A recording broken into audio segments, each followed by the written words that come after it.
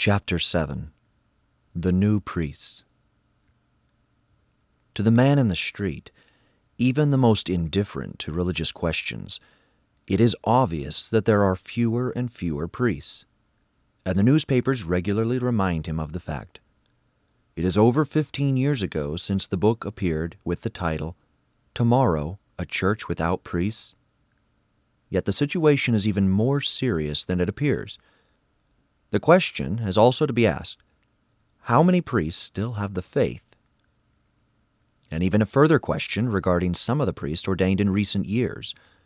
Are they true priests at all? Put it another way, are their ordinations valid? The same doubt overhangs other sacraments.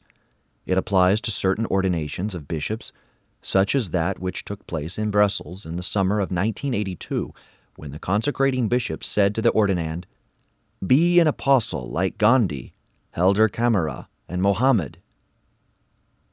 Can we reconcile these references, at least as regards Gandhi and Mohammed, with the evident intention of doing what the Church intends? Here is the order of service for a priestly ordination which took place at Toulouse a few years ago. A commentator starts off introducing the ordinand by his Christian name, with the words, "He has decided to live more thoroughly his self-dedication to God and to man by consecrating himself entirely to the service of the Church in the working class. He has worked out his pathway, that is to say, his seminary training, in a team. It is this team who present him to the bishop. We request you to recognize and authenticate his application and ordain him priest." The bishop then asks him several questions purporting to be a definition of the priesthood. "Do you wish to be ordained a priest, to be with the believers a sign and a witness of what mankind is seeking, in its striving for justice, for brotherhood, and for peace, to serve the people of God, to recognize in men's lives the action of God in the ways they take in their cultural patterns, in the choices open to them, to celebrate the action of Christ and perform this service? Do you wish to share with me and with the body of bishops the responsibility that has been entrusted to us for the service of the gospel?"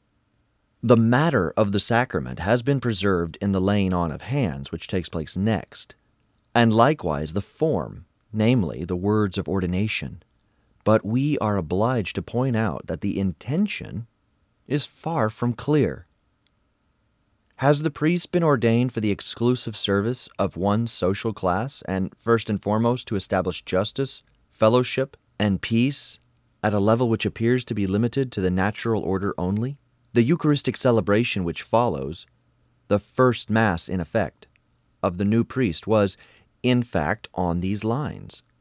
The offertory has been specially composed for the circumstances. "We welcome you, Lord, by receiving on your behalf this bread and wine which you offer us.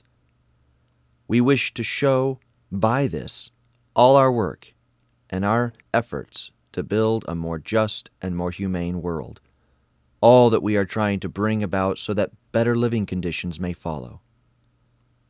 The prayer over the offerings is even more dubious. "Look, Lord, we offer you this bread and this wine, that they may become for us one of the ways in which you are present." No, people who celebrate in this manner do not believe in the real presence. One thing is certain. The first victim of this scandalous ordination is the young man who had just pledged himself forever, without exactly knowing to what, or thinking that he knows. How can he not fail sooner or later to ask himself certain questions? Because the ideal that has been proposed to him cannot satisfy him for long, the ambiguity of his mission will become evident. The priest is essentially a man of faith. If he no longer knows what he is, he loses faith in himself and in his priesthood. The definition of the priesthood given by St. Paul and by the Council of Trent has been radically altered. the priest is no longer one who goes up to the altar and offers up to God a sacrifice of praise for the remission of sins. The relative order of purposes has been inverted. The priesthood has a first aim, which is to offer the sacrifice. That of evangelization is secondary. The case of this priest, which is far from being unique, as we know of many examples, shows to what extent evangelization has taken precedence over the sacrifice and the sacraments. It has become an end in itself. This grave error has had serious consequences. Evangelization, deprived of its aim, loses direction and seeks purposes that are pleasing to the world, such as a false social justice and a false liberty. These acquire new names: development, progress, building up the world, improving living conditions, pacifism. Here is the sort of language which has led to all the revolutions. The sacrifice of the altar being no longer the first purpose of the priesthood, it is the whole of the sacraments which are at stake and for which the person responsible for the parish sector and his quote-unquote team will call upon the laity, who are themselves overburdened with trade unions or political tasks, often more political than trade unions.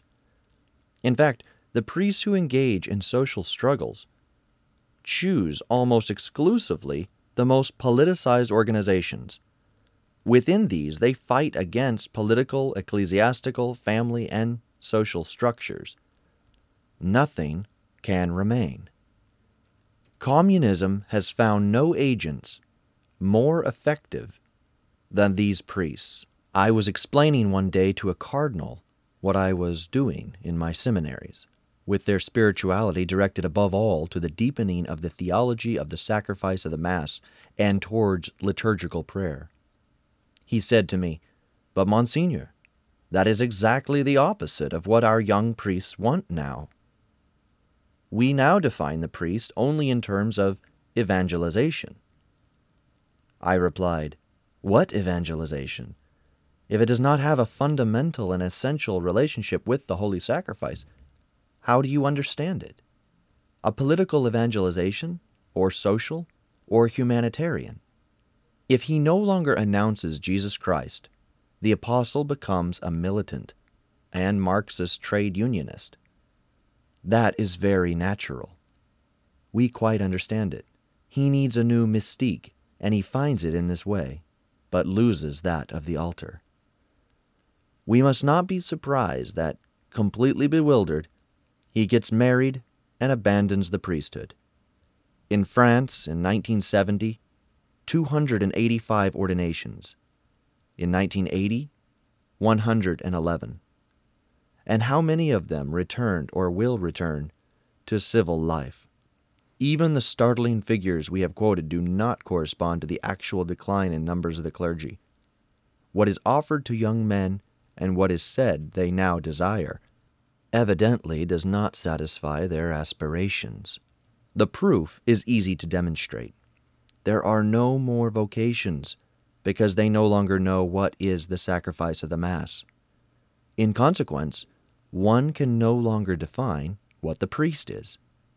On the other hand, where the sacrifice is known and respected as the Church has always taught, vocations are plentiful.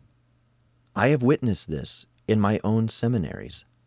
All we do is to affirm the everlasting truths. Vocations have come to us of their own accord, without publicizing. The only advertising has been done by the modernists. I have ordained 187 priests in 13 years. Since 1983, the regular numbers are from 35 to 40 ordinations per year. The young men who apply to enter Icone, Ridgefield in the USA, Zeitskofen in West Germany, Francisco Alvarez, Argentina, and Albano in Italy, are drawn by the sacrifice of the Mass. What an extraordinary grace for a young man to go up to the altar as the minister of our Lord, to be another Christ. Nothing is finer or greater here on earth. It is worth the cost of leaving one's family, of giving up having a family, or renouncing the world and accepting poverty. But if there is no longer that attraction, then I say frankly, it is not worthwhile. And that is why the seminaries are empty. Let them continue on the lines adopted by the Church for the last 20 years. And to the question, will there still be priests in the year 2000? The answer must be no. But if there is a return to the true notions of the faith, there will be vocations, both for seminaries and for the religious orders. But what is it that makes the greatness and the beauty of a priest or a nun? It is the offering up of oneself as the victim at the high altar with our Lord Jesus Christ. Otherwise, the religious life is meaningless. The young men are just as generous in our times as they were in former times. They long to make an offering of themselves. It is our times that are defective.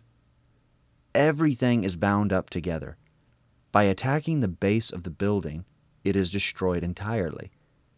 No more Mass, no more priests. The ritual, before it was altered, had the bishop say, "Receive the power to offer to God the holy sacrifice and to celebrate Holy Mass, both for the living and for the dead, in the name of the Lord." He had previously blessed the hands of the ordinand by pronouncing these words, "So that all that they bless may be blessed, and all that they consecrate may be consecrated and sanctified." The power conferred is expressed without ambiguity, that for the salvation of thy people and by their holy blessing, they may effect the transubstantiation of the bread and wine into the body and blood of thy divine Son. Nowadays, the bishop says, "Receive the offering of the holy people to present it to God." He makes the new priest an intermediary rather than the holder of the ministerial priesthood and the offerer of a sacrifice. The conception is wholly different. The priest has always been considered in Holy Church as someone having a character conferred by the sacrament of the order. Yet we have seen a bishop, not suspended, write the following: "The priest is not somebody who does things that the ordinary faithful don't do. He is not another Christ, any more than any other baptized person." This bishop was merely drawing the conclusions from the teaching that has prevailed since the council and the liturgy. A confusion has been made with regard to the relation of the priesthood of the faithful and that of the priests.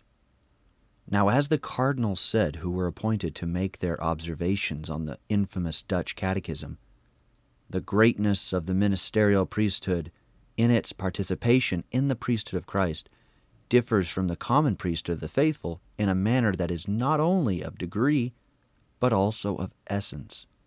To maintain the contrary on this point alone is to align oneself with Protestantism. The unchanging doctrine of the Church is that the priest is invested with a sacred and indelible character. Tu es sacerdos in aeternum. Whatever he may do before the angels, before God, in all eternity, he will remain a priest. Even if he throws away his cassock, wears a red pullover, or any other color, or commits the most awful crimes, it will not alter things. The sacrament of orders has made a change in his nature. We are far from the priest, chosen by the assembly to fulfill a function in the Church, and still more so from the priest for a limited period, suggested by some, at the end of which the official for worship, for I can think of no other word to describe him, would take his place again amongst the faithful. This desacralized view of the priestly ministry leads quite naturally to querying priestly celibacy. There are noisy pressure groups calling for its abolition in spite of the repeated warnings of the Roman magisterium. We have seen in Holland seminarians go on strike against ordinations to obtain guarantees in this matter. I shall not quote the names of those bishops who have got up to urge the Holy See to reconsider this subject. The subject would not even arise if the clergy had kept the right understanding of the Mass, and of the priesthood. For the true reason appears of itself when we fully understand these two realities. It is the same reason for which our Blessed Lady remained a virgin. Having borne our Lord within her womb, it was perfectly right and fitting that she should remain so. Likewise, the priest, by the words he pronounces at the consecration, brings down God upon the earth.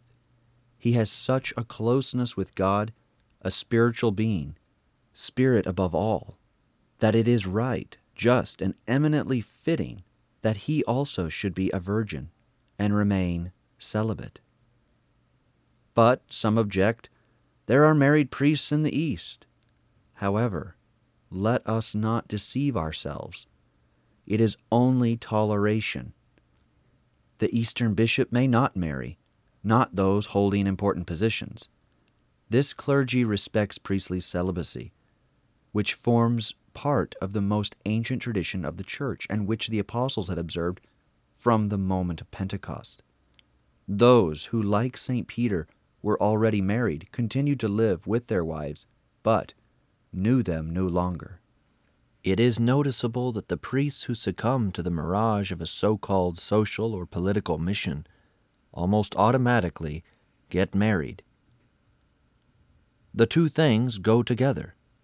People would have us believe that the present times justify all sorts of license, that it is impossible under present-day conditions to live a chaste life, that the vows of virginity for religious people are an anachronism. The experience of the last 20 years shows that the attacks made on the priesthood under the pretext of adapting it to the present time are fatal to it. Yet a church without priests is not to be envisaged, because the church is essentially sacerdotal. In these sad times, they want free love for the laity and marriage for the clergy. If you perceive in this apparent illogicality an implacable logic, having as its object the ruin of Christian society, you are seeing things as they are, and your assessment is correct.